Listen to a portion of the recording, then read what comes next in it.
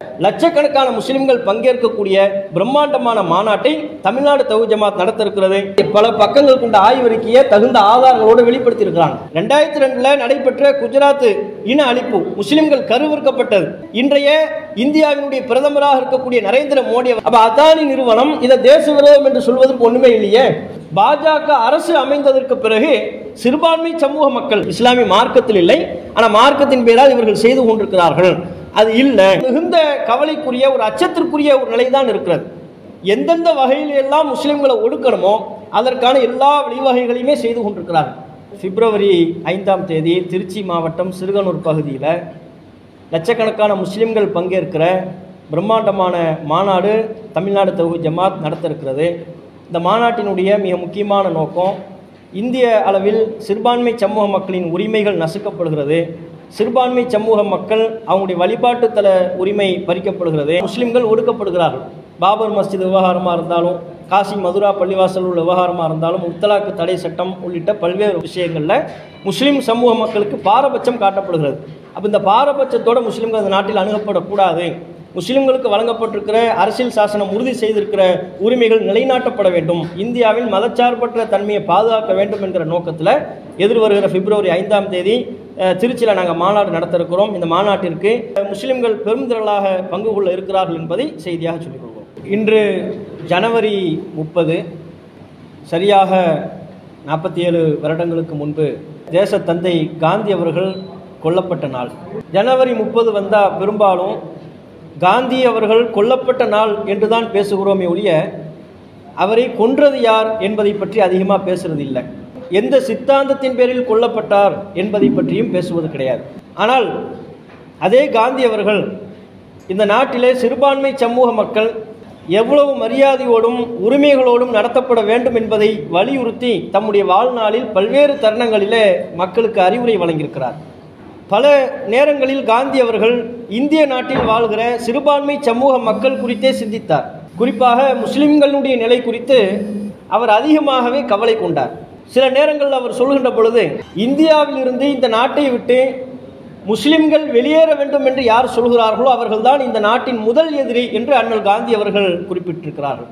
இந்த நாட்டில் சிறுபான்மை சமூகமாக வாழ்கிற முஸ்லிம்கள் எந்த விதத்திலையும் தாங்கள் மத ரீதியாக பாகுபாடு பார்க்கப்படுகிறோம் என்கிற உணர்வு அவர்களுக்கு ஏற்பட்டுவிடக்கூடாது. அவ்வாறு ஏற்படுமையானால் அது நான் கனவு கண்ட இந்தியா அல்ல என்று தேசத்தந்தை காந்தி அவர்கள் மிக தெளிவாக சொன்னார். காந்தி அவர்கள் எது குறித்து கவலைப்பட்டாரோ அப்படிப்பட்ட ஆபத்தான திசையை நோக்கி, நிலையை நோக்கி இன்றைக்கு இந்த நாடு சென்று கொண்டிருக்கிறது. இந்தியாவெங்கிலும் சிறுபான்மை மக்களினுடைய, குறிப்பாக முஸ்லிம் சமூக மக்களினுடைய நிலை மிகுந்த கவலைக்குரிய நிலையாக இருக்கிறது. முஸ்லிம்களுடைய உரிமை பல்வேறு தளங்களில் பறிக்கப்படுகிறது, அவங்க வழிபாட்டு தல உரிமை பறிக்கப்படுகிறது. இந்தியாவில் இன்றைக்கு முஸ்லிம்கள் எப்படி நடத்தப்படுகிறார்கள் என்பது யாருக்கும் தெரியாத ஒன்று கிடையாது. மிகுந்த அச்சத்திலையும் மிகுந்த கவலையிலையும், குறிப்பாக 2014 பாஜக மத்தியில் ஆட்சி பொறுப்பேற்றதற்கு பிறகு, பாஜக அரசு அமைந்ததற்கு பிறகு சிறுபான்மை சமூக மக்கள், முஸ்லிம்கள், கிறிஸ்தவர்கள், தலித்துகள், இவர்களுடைய நிலை மிகுந்த கவலைக்குரிய ஒரு அச்சத்திற்குரிய ஒரு நிலைதான் இருக்கிறது. நாடெங்கிலும் உள்ள முஸ்லிம்கள் ஒரு விதமான பயத்தில் வாழ்ந்து கொண்டிருக்கிறார்கள். எந்த நேரத்தில் தங்களுடைய எந்த உரிமை பறிக்கப்படும் என்பதே தெரியாது என்கிற ஒரு கவலையில் வாழ்ந்து கொண்டிருக்கிறார்கள். அந்த கவலையை உண்டாக்கக்கூடிய விதமாக 2014 இப்போது வரையிலையும் பல்வேறு நிகழ்வுகள் நடைபெற்றிருக்கிறது. இப்போ பாபர் மஸ்ஜித் விவகாரத்தை எடுத்துக்கொள்வீர்களே, ஆனால் அது இடிக்கப்பட்டதே முஸ்லிம்களுக்கு ஒரு மிகப்பெரிய கவலை. அந்த இடிக்கப்பட்ட துயரிலிருந்து அவர்கள் மீளவில்லை. அதற்குள்ளாகவே இடித்தவர்களுக்கே பள்ளிவாசல் நிலத்தை கொடுத்தார்கள். அந்த இடத்திற்கு சொந்தமான முஸ்லிம்களை அந்த இடத்தை விட்டே வெளியேற்றினார்கள். இந்த வடு முஸ்லிம்களுடைய உள்ளத்தில் ஆறாத ஒரு வடுவாக, ஆறாத ஒரு காயமாக, இந்த நாட்டில் நாம் விரும்பிய இடத்துல ஒரு வழிபாட்டு தலத்தை எழுப்பி வழிபாடு செய்வதற்கு உரிமை இல்லையா என்கிற ஒரு மிகப்பெரிய அச்சத்தை அவர்களுக்கு உண்டாக்கிவிட்டது. சரி, இந்த விவகாரம் பாபர் மஸ்ஜித் விவகாரத்தோடு முடிந்து விட்டது என்று அவர்கள் நினைத்து கொண்டிருந்த நேரத்தில் தான் காசியில் உள்ள பள்ளிவாசலை குறி வைக்கிறாங்க, மதுராவில் உள்ள பள்ளிவாசலை குறி வைக்கிறாங்க. ஷாஹி ஈத்கா மசூதிக்குள்ள நாங்கள் வணங்குகிற தெய்வங்களை இடிச்சுத்தான் இந்த பள்ளிவாசல்கள் எல்லாம் கட்டப்பட்டது என்று வரலாற்றுக்கு பொய்யான செய்திகளை சொல்லி அந்த பள்ளிவாசல்களையும் நீதிமன்றத்தின் துணையோடு இழுத்து மூடுவதற்குண்டான வேலைகளிலே பாஜக சார்ந்தவர்களும் RSS அமைப்பை சார்ந்தவர்களும் செயல்பட்டு கொண்டிருக்கிறார்கள் என்பதைத்தான் இந்த நாட்டில் நம்ம பார்க்கணும். பாஜக அரசு தாங்கள் ஆட்சிக்கு வருவதற்கு முன்பு நாட்டின் வளர்ச்சியை பற்றியே பேசினார்கள். நாங்கள் ஆட்சிக்கு வந்தால் நாட்டை எங்கோ கொண்டு செல்வோம் என்று சொன்னார்கள். ஆனால் ஆட்சி பொறுப்பில் அமர்ந்ததற்கு பிறகு இந்த நாட்டை வளர்ச்சி பாதையை நோக்கி அவர்கள் செல்லவில்லை. நாட்டில் உள்ள எல்லா குடிமக்களையும் அதில் பாதாளத்திற்கு இழுத்துச் செல்கிறார்கள். விலைவாசி உயர்வு விண்ணை முட்டுகிறது. வேலைவாய்ப்பு இன்மை, இளைஞர்கள் கடுமையான முறையில் பாதிக்கப்பட்டு கொண்டிருக்கிறார்கள். நாட்டின் வளர்ச்சிக்குரிய திட்டங்கள் எதை பற்றியுமே அவர்கள் யோசிக்காமல் முழுக்க இவ்வளவு காலம் பாஜக ஆட்சி செய்தலிருந்து என்ன சாதித்தார்கள் என்று பார்த்தால் முஸ்லிம்களை குறிவைத்து ஒவ்வொரு சட்டங்களையும் ஏற்றுக் கொண்டிருக்கிறார்கள். முத்தலாக்கு தடை சட்டம் என்று ஒன்றை கொண்டு வந்தார்கள். முஸ்லிம்கள் நாங்கள் அதை கேட்கவே இல்லை. அது நான் இஸ்லாமிய நடைமுறையிலேயே கிடையாது. முத்தலாக் என்பது இஸ்லாமிய மார்க்கம் ஆதரிக்காத ஒன்று, முஸ்லிம்களின் நடைமுறையில் இல்லாத ஒன்று. ஏதோ ஒருவர் செய்கிறார் என்று சொல்லி அதை தடுப்பதற்கு ஒரு சட்டம், பெண்கள் பாதிக்கப்படுகிறார்கள் என்று சொல்லி சட்டத்தை கொண்டு வந்தார்கள். அவர்கள் கொண்டு வந்த சட்டத்தினால் தான் முஸ்லிம் பெண்கள் பாதிக்கப்பட்டிருக்கிறார்கள் என்பதை பல்வேறு தரவுகளை நீங்க பார்க்கலாம். ஏன் இவங்க சட்டம் கொண்டு வந்தது, எப்படி கொண்டு வந்தார்கள்? முத்தலாக்கு செல்லாது என்று சட்டம் கொண்டு வரவில்லை. முத்தலாக்கு சொன்னா அந்த கணவனை 3 வருஷம் ஜெயிலில் போடணும், அவனுக்கு ஜாமீன் கிடையாது என்று சொன்னார்கள். அப்ப 3 வருஷம் கணவன் ஜெயிலுக்குள்ள இருந்தால் அதனால் பாதிப்பு யாரு? பெண்களுக்கு பாதிப்பு இல்லையா? இப்படிப்பட்ட முஸ்லிம்களை மட்டுமே குறிவைத்து முத்தலாக்கு தடை சட்டம் என்று ஒரு தவறான சட்டத்தினை, முஸ்லிம்களை சிறையில் தள்ளும் நோக்கத்தில் இந்த சட்டத்தை கொண்டு வந்தார். அதுக்கப்புறம் பார்த்தா சிஏஏ என்கிற கருப்பு சட்டத்தை கொண்டு வருகிறார்கள். குடியுரிமை திருத்த சட்டம் என்கிற பேரில் அது குடியுரிமை வழங்குவதற்கான சட்டம் அல்ல, முஸ்லிம்களின் குடியுரிமையை பறிக்கக்கூடிய நோக்கத்தில், தீய நோக்கத்தில் கொண்டு வந்த ஒரு கருப்பு சட்டம். அது முஸ்லிம்கள் மட்டும் அது கருப்பு சட்டம்னு சொல்லலை. இந்த நாட்டில் ஜனநாயக அடிப்படையில் சிந்திக்கக்கூடிய எல்லா மக்களும் சிஏஏ என்கிற சட்டம் ஆபத்தானது, இந்திய நாட்டில் வாழ்கிற முஸ்லிம்களை எல்லாம் குடியுரிமை அற்றதாக ஆக்கிவிடும், அது அவ்வளவு பாதகமான அம்சங்கள் இருக்கிறது என்று நாடெங்கிலும் அவர்கள் பிரச்சாரம் செய்தார்கள். அதனுடைய விளைவாக இந்திய முஸ்லிம்கள் அதில் இருக்கக்கூடிய ஆபத்தை உணர்ந்துதான் நாடெங்கிலும் சிஏவுக்கு எதிராக ஆர்ப்பாட்டம், ஜனநாயக வழியில் போராட்டத்தினை தொடர்ந்தார்கள். அப்போ சிஏ என்கிற அவர்கள் கொண்டு வந்த சட்டத்தின் மூலமாகவும் முஸ்லிம்களை தான் கருவறுக்க பார்க்குறாங்க, முஸ்லிம்களுடைய குடியுரிமையை பறிப்பதற்குத்தான் முயற்சித்து கொண்டிருக்கிறார்கள். இவங்க அதிகாரத்துக்கு வந்ததற்கு பிறகு எந்தெந்த வகையில் எல்லாம் முஸ்லிம்களை ஒடுக்கணுமோ அதற்கான எல்லா வழிவகைகளையுமே செய்து கொண்டிருக்கிறார்கள். இப்போ அடுத்து பொது சிவில் சட்டம்னு ஒன்று கையில் வைத்திருக்கிறார்கள். நடந்து முடிந்த நாடாளுமன்ற கூட்டத்தொடர்கள் எல்லாம் தனிநபர் மசோதாவாக பொது சிவில் சட்டத்தை வெள்ளோட்டம் பார்க்குறாங்க. இதுதான் அடுத்து வரவிருக்கிறது என்பதை மக்களுக்கு மறைமுகமாக சொல்லக்கூடிய விதத்தில் பொது சிவில் சட்டம்ங்கிறது என்ன? இந்திய நாட்டில் எல்லா மதத்தை சார்ந்தவர்களுக்கும் குறிப்பிட்ட சில விவகாரங்களில் தனியார் சட்டம் என்று இருக்கிறது. முஸ்லீம் தனியார் சட்டம் இருக்கிறது, அதுபோல பழங்குடியினர்களுக்கு தனியார் சட்டம் இருக்கிறது, இந்து மக்களை சார்ந்தவர்களுக்கே ஒரு சிலருக்கு தனியார் சட்டம் இருக்கிறது. இப்படி ஒவ்வொரு மதத்தை சார்ந்தவர்களுக்கும் சமூகத்தை சார்ந்தவர்களுக்கும் பல்வேறு தனியார் சட்டங்கள் இருக்கின்ற பொழுது இவங்க முஸ்லிம்களை மட்டும் குறி வச்சு முஸ்லிம்கள் குர்ஆன் சொல்லுகிற அடிப்படையில் திருமணம் செய்யக்கூடாது, முகமது நபிகள் சொல்லக்கூடிய அடிப்படையில் சொத்துக்களை பிரிக்கக்கூடாது என்று இந்த முஸ்லீம் தனியார் சட்டத்தை ஒட்டுமொத்தமாக ஓய்ப்பதற்கு பொது சிவில் சட்டம் என்று அச்சமூட்டுகிறார்கள். அதை தனிநபர் மசோதாவாக தாக்கல் செய்து அதைத்தான் நாங்கள் கவனம் செலுத்த இருக்கிறோம் என்பதை தெளிவாகவே பாஜகவில் உள்ளவர்கள் பேசிக் கொண்டிருக்கிறார்கள். அதையும் தாண்டி வட மாநிலங்களில் எடுத்துக்கொண்டால் தமிழ்நாட்டில் தான் முஸ்லிம்கள், இந்துக்கள், கிறிஸ்தவர்கள் அனைவர்களும் ஒரு இணக்கத்தோடு வாழக்கூடிய சூழ்நிலை இருக்கிறது.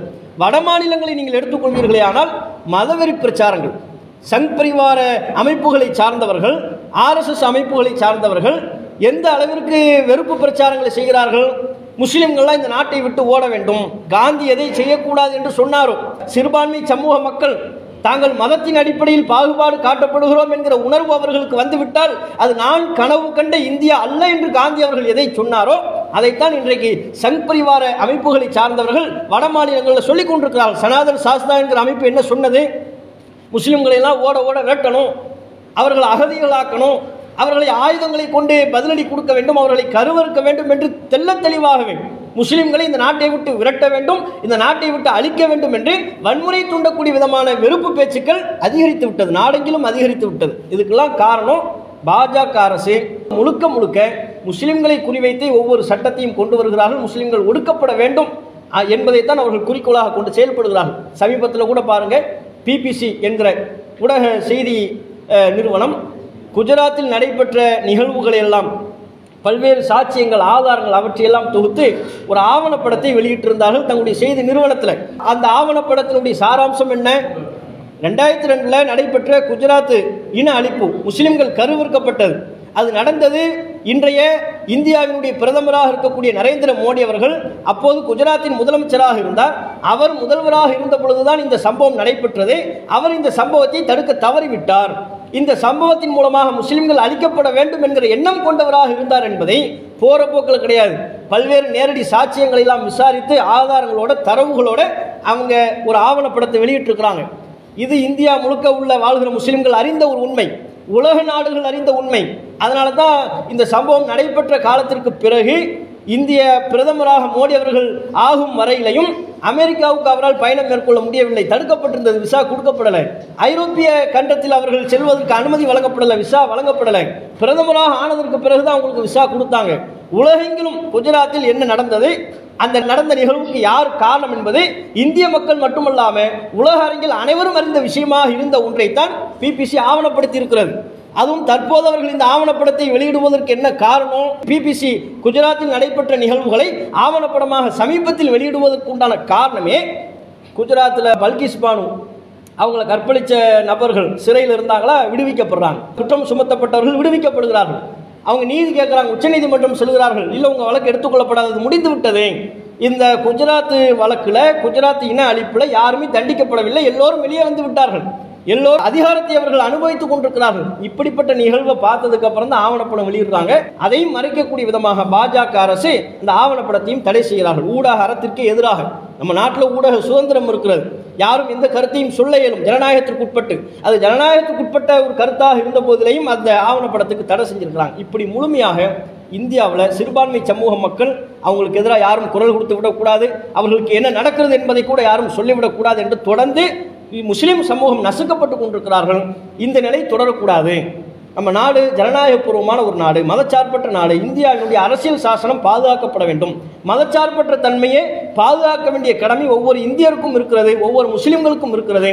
முஸ்லிம் சமூகத்துக்கு ஏற்படக்கூடிய இந்த பாதிப்புகள், அவருடைய உரிமை பறிப்புகள், இதையெல்லாம் விளக்கக்கூடிய விதமாகத்தான் எதிர்வருகிற பிப்ரவரி 5ஆம் தேதி, அடுத்த ஞாயிற்றுக்கிழமை பிப்ரவரி 5 திருச்சி சிறுகனூரில் லட்சக்கணக்கான முஸ்லிம்கள் பங்கேற்கக்கூடிய பிரம்மாண்டமான மாநாட்டை தமிழ்நாடு தௌஹீத் ஜமாத் நடத்த இருக்கிறது. இது லட்சக்கணக்கான முஸ்லிம்கள் பங்கேற்க இருக்கிறாங்க. பல்வேறு கண்காட்சி அரங்குகள், முஸ்லிம் சமூகம் எந்த மாதிரியெல்லாம் பாதிப்புக்குள்ளாகிறது, அவங்களுக்கு ஏற்படுத்த வேண்டிய அரசியல் விழிப்புணர்வு, சமூக விழிப்புணர்வு, இவற்றையெல்லாம் உள்ளடக்கி பல்வேறு கண்காட்சி அரங்குகளும் ஏற்பாடு செய்யப்பட்டிருக்கிறது. தமிழகத்திலிருந்து லட்சக்கணக்கான முஸ்லிம்கள் இந்த மாநாட்டில் பங்கேற்க இருக்கிறார்கள். இந்த மாநாட்டினுடைய நோக்கமே இந்திய நாட்டினுடைய ஜனநாயகத்தன்மை கேள்விக்குறியாக இருக்கிறது, மதச்சார்பற்ற தன்மை நசுக்கப்பட்டு கொண்டிருக்கிறது. இந்திய ஜனநாயகத்தையும் மதச்சார்பற்ற தன்மையையும் தூக்கி நிறுத்த வேண்டிய கடமையும் பொறுப்பும் இந்திய மக்கள் அனைவருக்கும் இருக்கிறது. அதை ஜனநாயக சக்திகள் அனைவருக்கும் அந்த கருத்தை வலியுறுத்தி சொல்லக்கூடிய விதமாக பிப்ரவரி 5 நாங்கள் மாநாடு நடத்துகிறோம். அதை இந்த பத்திரிகையாளர் சந்திப்பின் வாயிலாக சொல்லிக் கொடுக்கிறோம்.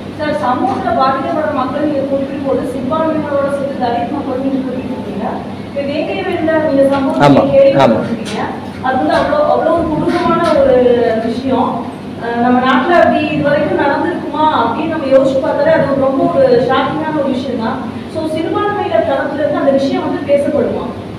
கண்டிப்பாக பேசப்பட்டு கொண்டு தான் இருக்கிறது. தமிழ்நாடு தௌஹீத் ஜமாத் இந்த மாநாட்டை ஒட்டி தமிழகம் எங்கும் பல்வேறு பொதுக்கூட்டங்கள் நாங்கள் நடத்திக்கிட்டு இருக்கிறோம். அத்தனை பொதுக்கூட்டங்கள்லையும் உரைகள் வாயிலாகவும் எங்களுடைய தீர்மானத்திலையும் புதுக்கோட்டை மாவட்டம் வேங்கை வயல் பகுதியில் நடைபெற்ற பிற்படுத்தப்பட்ட மக்கள் தண்ணீர் அருந்தக்கூடிய நீர் தொட்டியில் மலத்தை கலந்தது என்பது மனிதநேயத்துக்கு எதிரானது. மனிதநேயத்தை விரும்பக்கூடிய யாரும் இந்த செயலை ஏற்க மாட்டார்கள். எந்த அளவுக்குன்னு சொன்னால் எங்கள் வழிபாட்டு தலங்கள்லேயே இந்த செய்திகள்லாம் நாங்கள் பேசுகிறதுலாம் தவறானது. மனிதனை மனுஷன் மதிக்கணும். நம்ம என்னதான் அறிவு ரீதியாக வளர்ந்தாலும் பெரிய தொழில் ரீதியாக புரட்சி செஞ்சிட்டோம்னு சொல்றது பெருசு கிடையாது. அறிவு ரீதியாக வளர்ச்சி அடைஞ்சிட்டோம்னு சொன்னால் மனுஷனை மனுஷனாக பார்க்கணும், அனைவரும் சமம் என்கிற உணர்வை பெறணும். அதுதான் குர்ஆன் நமக்கு சொல்லித் தருகிறது. இந்த கருத்தை நம்ம தான் மக்களுக்கு மத்தியில் பிரச்சாரம் செய்ய வேண்டும் என்று எங்கள் வழிபாட்டு தலங்களிலையும் இந்த சம்பவம் குறித்து எங்களுடைய கருத்துக்களை சொல்லியிருக்கிறோம். எங்கள் பொதுக்கூட்டத்தின் வாயிலாகவும் சிறுபான்மை சமூக மக்கள்கிட்ட இந்த கருத்தை நாங்கள் போய் சேர்த்துக்கிட்டு தான் இருக்கோம். ஒரு சமூகம் முன்னேறணும்னா அந்த சமூகத்துடைய பெண்களோட முன்னேற்றத்தை வச்சுதான் நான் கணக்கிடுறேன் அப்படின்னு சொல்லிட்டு புரட்சியாளர் அம்பேத்கர் சொல்றாங்க. இஸ்லாமிய மதத்தை ஃபாலோ பண்ற தலைவர்கள் வந்து பலதரப்பட்ட பாசிஸ்ட்னு சொல்லிட்டு நிறைய பேசுவீங்க. ஆனா இஸ்லாமிய பெண்களோட முன்னேற்றம் அல்லது அவங்க பல துறைகள்ல வரணும் அப்படிங்கிறத வந்து நீங்க எடுத்து வைக்கிறீங்களா? அவங்களோட ஃப்ரீடம் பத்தி நீங்க எந்த அளவுக்கு பேசுவீங்க? அவங்க ஃப்ரீடமை பற்றி நாங்கள் தொடர்ந்து பேசிக்கிட்டு தான் இருக்கோம். இப்போ நீங்கள் பார்த்தீங்கன்னா தமிழ்நாட்டில் ஒரு காலத்தில் பெண்கள் வந்து பள்ளிக்கூடங்களுக்கெல்லாம் போகக்கூடாது, வழிபாட்டு தலங்களுக்கு போகக்கூடாது, போராட்டங்களுக்கு போகக்கூடாது, ஆர்ப்பாட்டத்திற்கு போகக்கூடாது என்று தான் ஒடுக்கி வச்சுருந்தாங்க. தமிழ்நாடு தௌஹீத் ஜமாத் போன்ற எங்களை போன்ற அமைப்புகள் தான் மக்களுக்கு மத்தியில் அப்படிலாம் கிடையாது. பெண்களுக்கு வழிபாட்டு உரிமை இருக்கிறது, கல்வி கற்பதற்கு உரிமை இருக்கிறது, அரசு ஒரு அநியாயம் செய்தால் அதை எதிர்த்து ஜனநாயக வழியில் குரல் எழுப்புவதற்கு உண்டான உரிமை இருக்கிறது, நீங்கள் ஆர்ப்பாட்டத்துக்கு வரணும், போராட்டத்துக்கு வரணும் என்றெல்லாம் அவங்கள முன்னேற்றுவதற்குரிய வழிவகைகள் என்னென்ன இருக்கிறதோ அத்தனை வழிவகைகளையும் அவர்களுக்கு நாங்கள் சொல்லிக் கொடுத்துட்ருக்கிறோம். எங்கள் ஜமாத்து சார்பாக மாணவர் அணி என்று ஒன்றை நாங்கள் வைத்திருக்கிறோம். அந்த மாணவர் அணியின் சார்பாக மாணவியர்களுக்கு ஆண்கள் பெண்கள் இரு தரப்புக்குமே இப்போ நீங்கள் என்ன படிச்சுக்கிட்டு இருக்கிறீங்க, மேற்கொண்டு நீங்கள் என்ன படிக்கணும், நீங்கள் உயரிய பொறுப்புகளை கலெக்டராக ஆகிறதாக இருந்தால் என்னென்ன படிக்கணும், என்னென்ன சப்ஜெக்டில் எவ்வளோ மார்க் எடுக்கணும் என்று எங்கள் அமைப்பு சார்பாக மாணவியர்களுக்கு உயர்ந்த படிப்புகளை படிப்பதற்குரிய வழிகாட்டல் நிகழ்ச்சிகளை நாங்கள் நடத்திக்கிட்டு இருக்கிறோம். பெண்கள் சார்ந்த அவங்க உலகியல் ரீதியாக அறநெறிகளோடு வாழ்ந்து அதே நேரம் உலகியல் ரீதியாக முன்னேறுவதற்கு என்னென்ன வழிமுறைகள் இருக்கோ அத்தனையும் நாங்கள் செய்து கொண்டு தான் இருக்கோம். முத்தலாக்குங்கிறது என்னன்னாங்க, தலாக் தலாக் தலாக் என்று சொல்லிவிட்டால் அவர் முத்தலாக்கு சொல்லிட்டாரு, உடனே அவர் கணவர் தான் மனைவியை உடனே பிரிந்து விட வேண்டும் அப்படிங்கிற ஒரு நடைமுறை முஸ்லீம்கள்ட்ட இருக்கு. ஆனால் இஸ்லாமிய மார்க்கம் அந்த நடைமுறையை ஆதரிக்கலை. குர்ஆனை பொறுத்தவரையிலையும் ஒரு கணவனுக்கு என்ன உரிமை கொடுக்குறதுனா விவாகரத்து செய்யக்கூடிய உரிமையை கொடுக்கிறது. பெண்களுக்கும் அதே போல விவாகரத்து செய்யக்கூடிய உரிமை இருக்கிறது. விவாகரத்து உரிமை என்பது ஆணுக்கு இருப்பதைப் போலவே பெண்ணுக்கும் இருக்கிறது. ஆணை விட பெண்ணுக்கு தான் இலகுவான முறையில் விவாகரத்து செய்யக்கூடிய உரிமை வழங்கப்பட்டிருக்கிறது. அப்போ ஒரு ஆண் தன்னுடைய மனைவியை விவாகரத்து செய்வதை தான் அரபியில் தலாக்குன்னு சொல்கிறாங்க. 3 வாய்ப்புகள் அவனுக்கு வழங்கப்பட்டிருக்கிறது. 3 முறை தன்னுடைய மனைவி விவாகரத்து செய்யலாம். 3 வாய்ப்புனா என்ன? முதல் அவங்க 2 பேருக்கு மத்தியில் பிரச்சனை ஏற்படுது, ஒரு அண்டர்ஸ்டாண்டிங் சரியா இல்லை அப்படின்னா நான் உன்னை விவாகரத்து செய்கிறேன்னு அதுக்கு பல நிபந்தனைகள்லாம் இருக்குது. எடுத்தெடுப்பில் உன்னை விவாகரத்து செய்கிறேன்லாம் சொல்ல முடியாது. ஜமாத்தார்கள் உட்கார்ந்து பேசணும், இரு தரப்புக்கு மத்தியில் இணக்கம் ஏற்படுத்துவதற்குண்டான வழிவகைகளை மேற்கொள்ளணும். எல்லா பேச்சுவார்த்தையும் தோல்வி அடைந்தால் மட்டும்தான் ஒரு ஆண் தன்னுடைய மனைவியை விவாகரத்து செய்ய முடியும். அப்படி விவாகரத்து செஞ்சுட்டாருன்னா அதுதான் முதல் விவாகரத்து. ஒரு விவாகரத்து முடிஞ்சிருக்குன்னு அர்த்தம். ஆமாம், இஸ்லாத்தில் கிடையாது. முத்தலாக் என்பதுன்னா தலாக் தலாக் தலாக் இப்படின்னு சொல்லுவாங்க. சொன்னால் உடனே தலாக்கு நடந்துவிடும், விவாகரத்து நடந்துவிடும், கணவன் மனைவியை விட்டு பிரிந்து விட வேண்டும், எந்த காலத்திலையும் அவர் சேர முடியாதுன்னு சொல்கிறாங்க. இப்படி ஒன்றை நபிகள் நாயகம் அவங்க சொல்லலை. நபிகள் நாயகம் சொன்னது என்னன்னா 3 தலாக் என்று சொன்னாலும் அது ஒரு தலாக்கு தான், ஒரு விவாகரத்து தான். தலாக் தலாக் தலாக் என்று சொன்னாலும் அது ஒரு விவாகரத்தாகத்தான் ஆகும் என்றுதான் முகமது நபிகள் அவங்க சொன்னாங்க. முத்தலாக் என்பது இஸ்லாத்தில் கிடையாது. இந்த நடைமுறை அதாவது எந்த கருத்தில் சொல்கிறாங்கன்னா, இப்போ கூட நீங்கள் பார்த்தீங்கன்னா பொதுவாக நம்ம நாட்டில் பாஜக உள்ளிட்ட சங் பரிவார சிந்தனை கொண்ட அமைப்புகள், அவங்க சிந்தனை கொண்டு செயல்படக்கூடியவர்கள் என்ன செய்கிறாங்கன்னா, நாட்டுக்கு பாதிப்பை உண்டாக்கக்கூடிய விதமாக ஏதேனும் ஒரு செயல்பாடுகளை செஞ்சிடறாங்க. அதிலிருந்து தங்களை மூடி பாதுகாத்துக் கொள்வதற்கு தேசபக்தின்னு சொல்லிடுறாங்க. இப்போ நீங்கள் பார்த்தீங்கன்னா அது காந்தியை கொலை செய்த இந்த நாள் ஜனவரி 30, 1948 இன்றைய தினத்தினுடைய ஒரு மாலையில், இதே போன்ற ஒரு மாலை நேரத்தில் தான் காந்தி அவர்கள் கொல்லப்பட்டுட்டு அந்த பழியை முஸ்லீம்கள் மேலே போடணும்னு தான் அவங்க நினச்சாங்க. அது ஒரு நபரினுடைய செயல் கிடையாது, அது ஒட்டுமொத்த சித்தாந்தத்தினுடைய செயல்.